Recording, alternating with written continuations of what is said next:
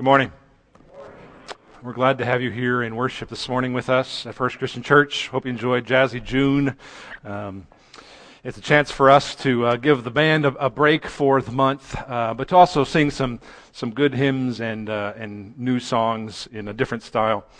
Want to let you know that we are especially glad if you're here and you're new. If you're a guest with us, we want to warmly welcome you and let you know that we're glad that you're here with us. What we do here in worship today is the first of our 3 C's. We talk about celebrating God, cultivating growth, communicating the gospel. You can see those in the front of the worship guide. You can see it in various literature of ours. It's on our website. We sort of emblazon it all over. And celebrate God is first in that list because it's sort of preeminent in its importance. We're here not just to have fun with one another, though it is that. We're not here just to, learn new stuff, though we do that. We're not just here to spend an hour because we know that there's some sort of expectation about us doing this, though there is some of that as well. We are here because worship of God is the most important thing in any life. For us to worship God is to celebrate Him, to name anew how He has worked in our lives, and to sort of refocus our hearts and minds on the fact that God is God and we're not. That God is the center of the universe, the creator of all that is. And we're here to worship Him because of that. So that's why we talk about celebrating God and His work in our lives. And so we're glad that you're here with us for that this morning. Because it's important. It's important work that we do here to worship as the body of Christ. Let's go ahead and pray before we jump in. Lord, we are the body of Christ. We bear your name. Sure, we are teachers and electricians and moms, grandparents. Sure, we are those other things that we do and say. There are other functions in our life. But Father, we bear the name Christ because you've clothed us with your Son, Jesus Christ. We are clothed in righteousness. We are new creatures. You have fashioned us after your image, and we broke that image. And so we're here, Lord, to worship, to refocus on who you are, to set aright our hearts with you, to join with others in focusing our hearts and minds and thoughts on eternal things.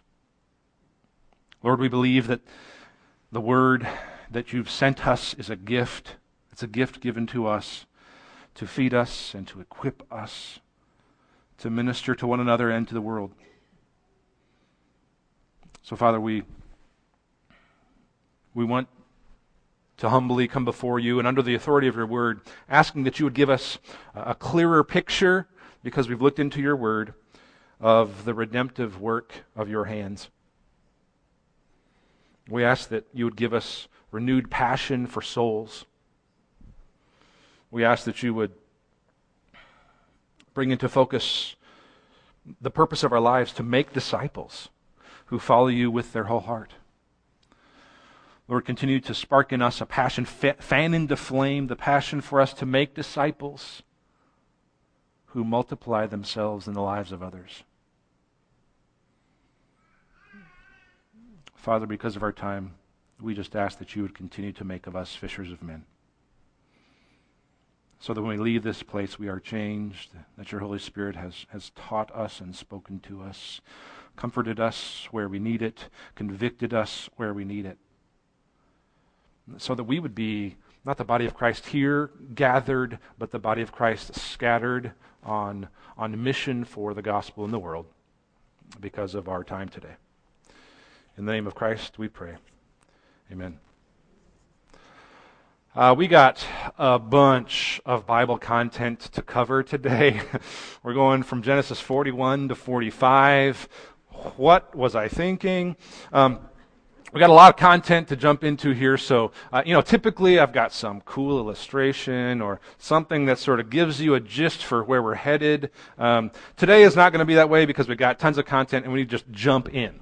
And today is sort of part one of this week and next week, which is going to be sort of wrapping up some of the loose ends of Genesis. I'm not going to give it all away today, but you'll be able to see in the life of Joseph and in Genesis 41 to 5.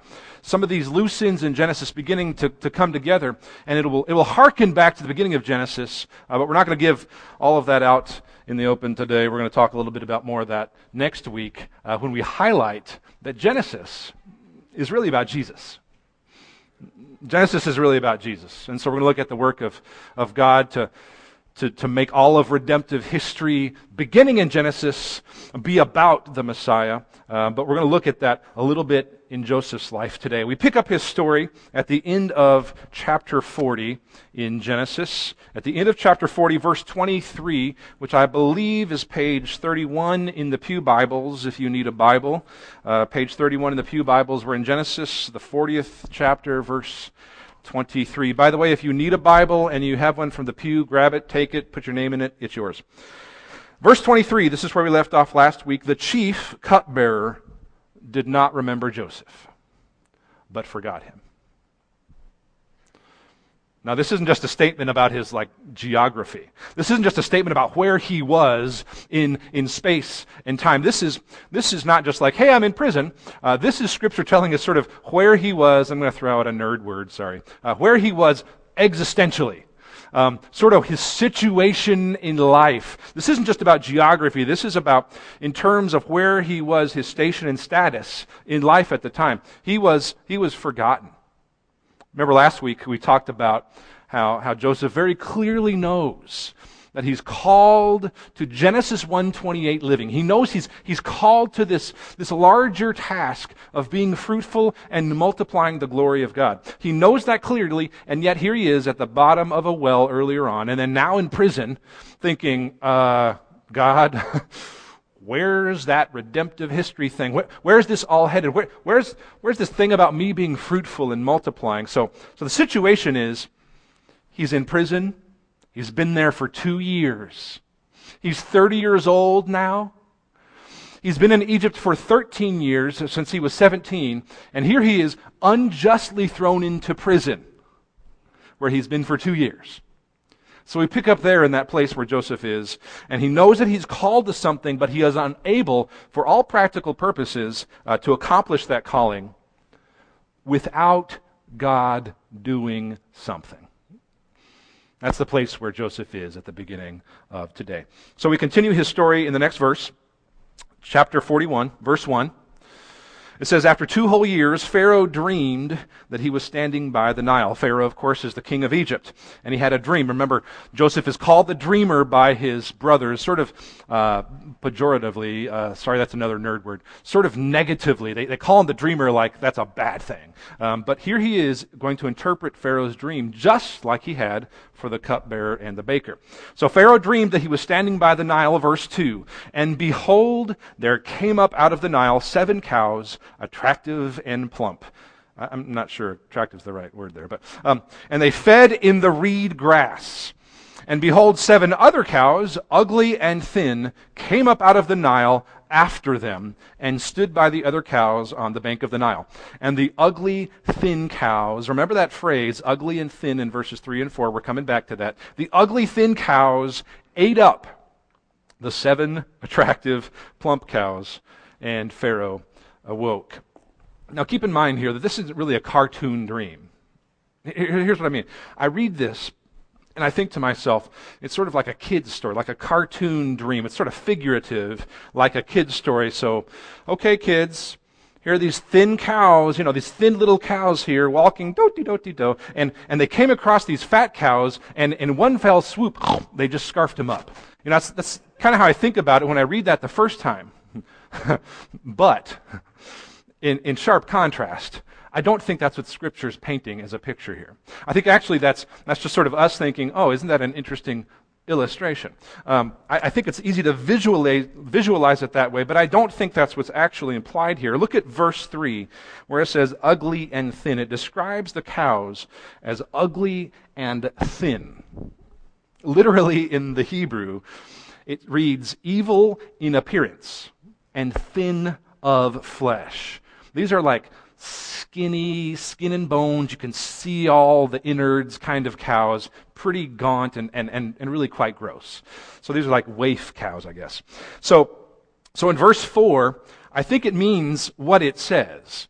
The picture isn't one of thin cows just scarfing them down whole, which is of course impossible physically, but they were chewing on fat cows like vultures, sort of picking them apart and dismembering them, which is a gross picture.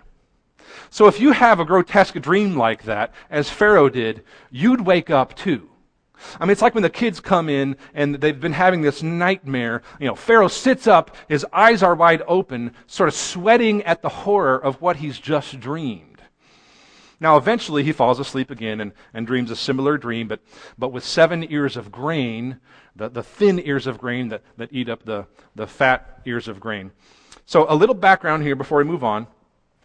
A Pharaoh, of course, is just the king of Egypt. And at the time, the Pharaoh is the power in all of the world.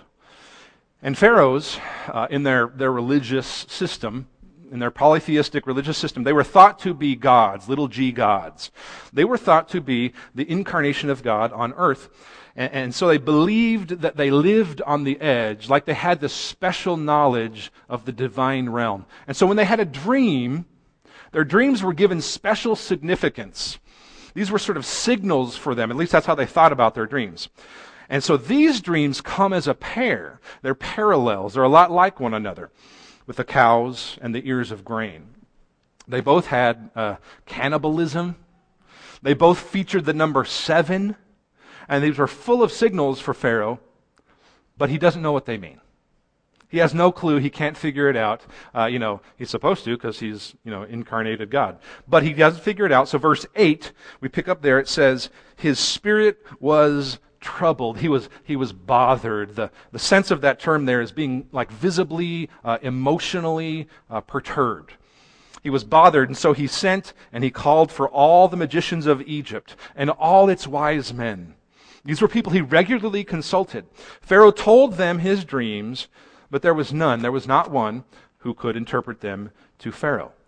And that's when the cupbearer remembered, oh yeah, that Hebrew guy in prison. That's when he remembered that Joseph had interpreted his own dream. And so Pharaoh sent for Joseph. The cupbearer told Pharaoh about him. And so the Pharaoh sent for Joseph. Now let me just set up a little bit about what goes on here. This is a meeting with the most powerful person on the planet, the king of Egypt, the Pharaoh. We pick it up at verse 14. Pharaoh sent and called Joseph, and they quickly brought him out of the pit. In other words, Pharaoh had a problem. They wanted to answer it quickly, so there's a sense of movement here in verse 14. The Pharaoh sent and called Joseph, and they quickly brought him out of the pit. And when he had shaved himself and changed his clothes, he came in before Pharaoh. You don't just show up before Pharaoh in your prison clothes. All right, this is a big deal to approach the Pharaoh, because Hebrews were sort of thought as low class. They wore beards, and they were thought of as sort of scum of the earth compared to the Egyptians. But the Egyptians did not, and so he had to shave, and his clothes were changed. In other words, he was sort of Egyptianized for his presentation with the Pharaoh. Joseph went from looking like a lowly prisoner to being ready to meet with the greatest power in the world. Now, I think for Joseph, this scenario here of going to meet the Pharaoh is sort of like going to the White House. I don't know if any of you have ever been to the White House. I have driven by it, but I've not been there. But I've read some about what happens when you go into the White House. You don't just go in. This is the power and prestige of all of the world here. This is like going to the Pharaoh. So when we speak of going to the president, those who work there at the White House know that there's this very important process of getting ready, of making sure that every visitor is aware of the prestige and the power of the office before you meet the president. So what happens is you're led down this long hallway with pictures of the president on either side, doing important things, signing important documents, shaking hands with world leaders, doing very powerful kinds of things. And then toward the end of the tour, before you go into the Oval Office, you pass this door, and it doesn't say what it is. It's an unmarked door. And the person whispers and they say, "That's the Situation Room." You don't get to go in, but you just have this like special stuff goes on in there. So it's this sort of presentation. It's this fancy ordeal. Chuck Colson describes it this way. He says, "The lions of the waiting room."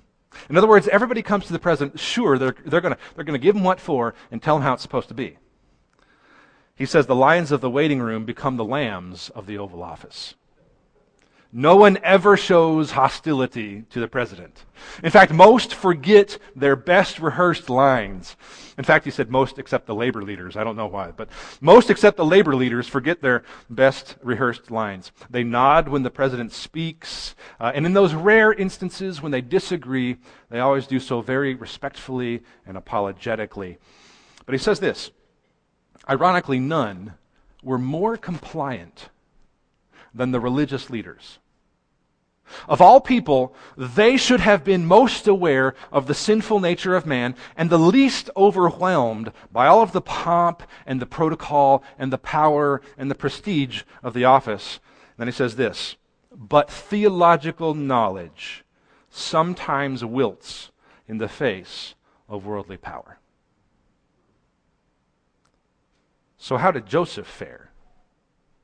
How did Joseph fare in Egypt's Oval Office? Would he wilt in the face of worldly power? Let's pick up at verse 15. It says this, "Pharaoh said to Joseph, 'I have had a dream, and there is no one who can interpret it.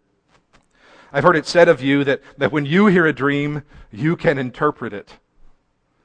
Joseph answered Pharaoh," and it's important to note his answer, because this is where we understand how he responded. He says, "It's not in me. God will give you a favorable answer." By the way, favorable here doesn't mean that the answer that Pharaoh wants. It just means that without God, it's not possible to give you an answer about your welfare, about your well-being. So that's what that means there. So Joseph says, basically, in one word in the Hebrew, that's an emphatic word. It's like a let me just state it plainly, no kind of word. He says, "It's not in me. I don't have it in me." He doesn't melt under the pressure of worldly power. His response, in fact, to Pharaoh forcefully dismisses Pharaoh's whole way of thinking about how this is supposed to go down. He is approaching the number one power in the entire world at the time and saying, "My God knows the answer." You got to catch what's going on here. Joseph has just told Pharaoh, who is considered God incarnate, little g God, that Ha Elohim, that the God, capital G, would explain his dream. And so to Pharaoh's face, standing in front of the most powerful person on the planet, who is believed to have dreams that act as oracles of truth for him, to Pharaoh's face, Joseph asserted that his God, the God, Ha Elohim, was superior to and sovereign to all the gods that Pharaoh knew. And to Pharaoh himself. So Pharaoh, instead of taking this as a personal affront, he takes interest in this Joseph character, and he takes interest in the one true God who could explain his dreams. Maybe it was just so that he would know, but he took an interest. Notice in verses 25 to 36, Joseph responds to Pharaoh to explain the dream and to tell a plan for how to take care of what he explains in the dream. In 4 times in this speech, he will talk about Ha Elohim, the God, not Pharaoh, who will explain the dreams and tell what's going to happen. He says this, verse 25, "Joseph said to Pharaoh, 'The dreams of Pharaoh are one.'" In other words, they're both the same dream, one and the same dream. "God has revealed to Pharaoh what he is about to do." That's the first time Elohim, God there, is used. Verse 26, The 7 good cows are 7 years, and the 7 good ears are 7 years. The dreams are one and the same. They're both the same dream. The 7 lean and ugly cows that came up after them are 7 years, and the 7 empty ears, the ears of grain, blighted by the east wind, are also 7 years of famine. It is as I told Pharaoh, here's the second time, God has shown to Pharaoh what he is about to do. There will come 7 years of great plenty throughout all the land of Egypt, but after them there will arise 7 years of famine. And all the plenty will be forgotten in the land of Egypt. The famine will consume the land, and the plenty will be unknown in the land by reason of the famine that will follow, for it will be very severe. And the doubling of Pharaoh's dream means that the thing is, here's number 3 and 4 in the same sentence, in the same phrase here. The thing is fixed by God. He's giving credit where it's due, and God will shortly bring it about. So he says, now therefore, let Pharaoh select a discerning and wise man and set him over the land of Egypt. I wonder who that could be. Let Pharaoh proceed to appoint overseers over the land and take in 1/5 of the produce of the land of Egypt during 7 plentiful years. And let them gather all the food of these good years that are coming and store up grain under the authority of Pharaoh for food in the cities, and let them keep it. That food shall be a reserve for the land against the 7 years of famine that are to occur in the land of Egypt, so that the land may not perish through the famine. Now, I don't think, by the way, that Joseph is sort of, suggesting himself like, moi. I don't think that's going on here. Sort of a, ingratiating moment. But it did work out, surprise, surprise, that Joseph, in the right time, at the right place, becomes the one to carry out the plan. In fact, Pharaoh says something remarkable in 37 and 38. He says, this proposal pleased Pharaoh and all his servants. And Pharaoh said to his servants, can we find a man like this in whom is the Spirit of God? He recognizes something special and different about Joseph and his God, that he could answer the dreams. Pharaoh said to Joseph, since God has shown you all this, there is none so discerning and wise as you are. In other words, he recognizes the power coming from God, and that's why he gives Joseph responsibility. He says, verse 40, you shall be over my house, and all my people shall order themselves as you command. Only as regards... I lost my place here. Only as regards the throne will I be greater than you. Pharaoh said to Egypt, see, I have set you over all the land of Egypt. So check out what's going on here.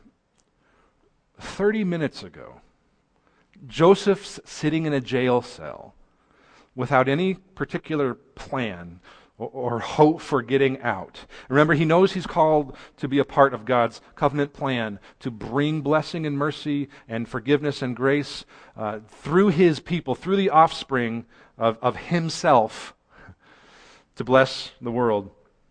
30 minutes ago, he's in a jail cell without any plan or hope for getting out. And now he was number 2 most powerful person in the largest and most powerful country on the planet.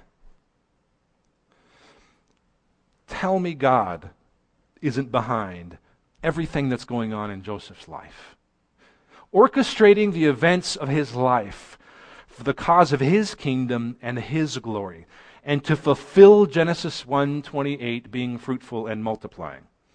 Joseph's rise to power is not explicable by any other means. It's only explained, and Scripture is careful to put this together in the account of Joseph, explained as something that came from the hand of God. Like Romans 8:28, where it says that God works all things together for the good of those who love him, for the good of God, for the good of God's glory, not the good of what we think, by the way. So we've got a lot to cover, and we just need to cover that background first before we move to where we're headed. Got a lot to cover, and not time to cover it all in depth. But it's important to see his rise to power here in Genesis 41 as the backdrop for where we're headed today and next week. It's important to see that God is orchestrating the events going on here. So, Joseph's plan that he had told to Pharaoh about gathering the grain and saving up for the famine obviously worked. Look at verse 56. Look at verse 56 there. It says, when the famine had spread over all the land, Joseph opened all the storehouses and sold to the Egyptians, for the famine was severe in the land of Egypt. Moreover, all the earth came to Egypt to Joseph to buy grain, because the famine was severe over all the earth. All of a sudden, Joseph is on the world stage, able to carry out the good that he's called to carry out. We're beginning to see some of the big picture here for him. If Joseph hadn't been number 2 in all the land, and hadn't foreseen to plan for the famine, and hadn't interpreted Pharaoh's dreams on God's behalf, and hadn't been remembered by the cupbearer, and hadn't been in prison for 2 years, and hadn't, all the way back to being thrown into a pit, verse 57 doesn't exist. He is not there to do what needs to be done if those things hadn't happened. There's a lot more about this, but let's move on and we'll come back to this big picture here. We don't have time to unpack it all here, but we're going to briefly hit the highlights of the next 3 chapters, 42 to 44. In chapter 42, all but one of Joseph's brothers, all but Benjamin, go to Egypt to buy grain. And as Jacob said, verse 2 is where we pick it up. As Jacob said, they wanted he sent them to go buy grain so that we may live and not die. Again, Joseph has the resources to make sure his own family stays alive. That wouldn't have happened if hadn't happened before. So they get to Egypt, and little do they know they're buying grain from their own brother Joseph. They didn't even recognize him, but of course Joseph recognizes them. Look at verse 7 in chapter 42. Joseph saw his brothers and recognized them, but he treated them like strangers and spoke roughly to them. He accused them of being spies, and Joseph had to test them and see if they were changed men. We get a glimpse into that question here about whether or not they're changed men in verse 21, where it says this: They said to one another, this is the brothers, in truth we are guilty concerning our brother, in that we saw the distress of his soul when he begged us and we did not listen. They're remembering back to when they first put him in the pit in the first place. And they're verbalizing this to one another, not being aware that their own brother is in the room, understanding every word of it. There was a translator there, but he's understanding every word of it. And so apparently this wasn't enough for Joseph. He wants the whole family back in Egypt before he reveals himself. And so he sent them back to retrieve Benjamin, the one brother who's still back there. So they return home, and then they go back to Egypt with Benjamin. This is their second trip. Turn to 43:29. Chapter 43, verse 29. This is their second trip back, and Benjamin is with them. And Joseph sees Benjamin. Verse 29. He lifted up his eyes and saw his brother Benjamin, his mother's son, and said, Is this your youngest brother of whom you spoke to me? God be gracious to you, my son. Can you imagine? Do you know what I've been through these last 13 years? I mean, which one of us would not feel this rage? I mean, bitterness. Just feeding and feeding and feeding our life for 13 years. And Joseph says, God be gracious to you, my son. Then Joseph hurried out, for his compassion grew warm for his brothers. How many of us, 13 years of suffering, and not being a part of what we conceived as our calling in life, at least not in our minds very clearly, at least, how many of us would have compassion grow warm? Joseph hurried out, for his compassion grew warm for his brothers, and he sought a place to weep, and he entered his chamber and wept there. Long story short, in chapter 44, they leave again. But Joseph's men, they catch up with them, and they find Joseph's silver cup in Benjamin's sack. It had been planted by Joseph as a ploy to get them back because he was going to demand for Jacob's return. He wanted the whole family there. But when they're confronting him, when Joseph is confronting the brothers because of the silver cup in Benjamin's sack, look at this, chapter 45, verse 1. I think he's originally planning for them to come back with Jacob first, but it says he could not control himself before all those who stood by him. That is, before all his Egyptian court and servants. And he cried, "Make everyone go out from me." That's everybody but the brothers. So no one stayed with him when Joseph made himself known to his brothers. And he wept aloud, so that the Egyptians heard it, and the household of Pharaoh heard it. So here they are. Brothers standing there accused among the magnificence of this castle with gold and turquoise, sort of watching in awkward silence as Pharaoh's number 2 wails uncontrollably in front of them. They have no idea what's going on. They still don't know it's Joseph. And then their world is rocked, verse 3. Joseph said to his brothers in their own Hebrew tongue, "Ani Yosef, Haod Avikai." I am Joseph. Is my father still alive? They're dumbfounded. After all of these years, they're dumbfounded. They could not answer him. They were dismayed at his presence. The last time they'd ever seen him was in a pit when their intent was to leave him to die because of their own bitterness, their own anger at the dreamer. And he reveals himself. He says to his brothers, verse 4, "Come near to me, please." And they came near. You can imagine them hugging. This is reconciliation after years and years and years of ugly bitterness building up in people's hearts. They have the chance for it to come together, and he says, "Come near to me, please." They embraced. They came near, and he said, "I am your brother Joseph, whom you sold into Egypt." And he says this amazing phrase, "Do not be distressed or angry with yourselves because you sold me here." Can you imagine saying that to the very siblings who left you for dead? Who intended to kill you? Who hated you? Can you imagine that kind of forgiveness? That kind of reconciliation coming out of your mouth? For someone who designed for evil for you.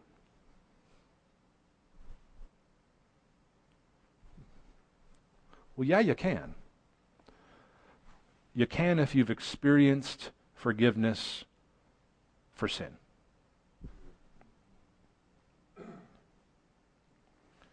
Can you imagine saying that? Well, yeah, I can. Because God sent me before you to preserve life. That's the next phrase. It's the key phrase for this passage and where we're headed next week. Don't be distressed or angry with yourselves because you sold me here, for God sent me before you to preserve life. Circle that if you're a circler. God sent me before you to preserve life. He goes on to say, God sent me before you, this is verse 7, to preserve for you a remnant on earth and to keep alive for you many survivors. So it was not you who sent me here, but God. He has made me a father to Pharaoh and Lord of all his house and ruler over all the lands of Egypt. Why? For God's purpose to redeem people to himself. Sure, they got grain. Yeah, they got food. Yeah, their personal relationship with their brother who was estranged is restored. But the bigger picture of Genesis, and we're just going to do a smidge of this today. We're going to make it explicit next week. The whole big picture of Genesis and where it's headed as the beginning of the whole redemptive plan of Scripture and of history and of your life and of my life is God sent me to preserve life. Later on in chapter 50, Joseph says something similar, and it's one of the key verses in all of Genesis. Verse 20 of chapter 50. Circle that, underline it, highlight it, memorize some of this phrase. Because it's a way of thinking not just about Genesis, but about our whole lives. This is a parallel for how we think about who we are. Chapter 50, verse 20. This is Joseph speaking to his family, to his brothers. He says, "As for you, you meant evil against me." I imagine God saying this phrase to me. I know Joseph said it, but I think of it also as something that God says to me. As for you, you meant evil against me. Well, yeah, that's true, I did. Back in the garden with Adam and Eve. Back when this time in my life, and actually just yesterday, and I meant evil. I meant evil. And it wasn't just evil against, people horizontally. It wasn't just evil against someone that I was upset with or vice versa. It was evil against God. All sin is ultimately, always, an affront to God and His character. So he says, "As for you, you meant evil against me, but God meant it for good." All of the brokenness, all the suffering, all the frustration, all the ugliness that we experience, that as a result of our sin against others and their sin against us, and ultimately sin against God, all of that ugliness and brokenness and frustration, all of it is a result of someone intending for evil something that God can make into His purpose. Tell me that's not a crazy story. God can redeem sin, actually, through the lives of people like Joseph and the lives of people like you and me. Why? Verse 20. To bring it about that many people should be kept alive. The purpose of your life and of mine and this church and your family and every cent you own is the ultimate glory of God through the person of Jesus Christ to save people from sin and redeem them. So your job description is not and has never been plumber, electrician, teacher, preacher. It is child made in the image of God, participating in the plan of bringing to Himself. What better thing could you give life to? That's a dream that's beyond your greatest vision or goal. And we learn it in the person of Joseph and ultimately Jesus. We'll talk about that next week. Let's pray.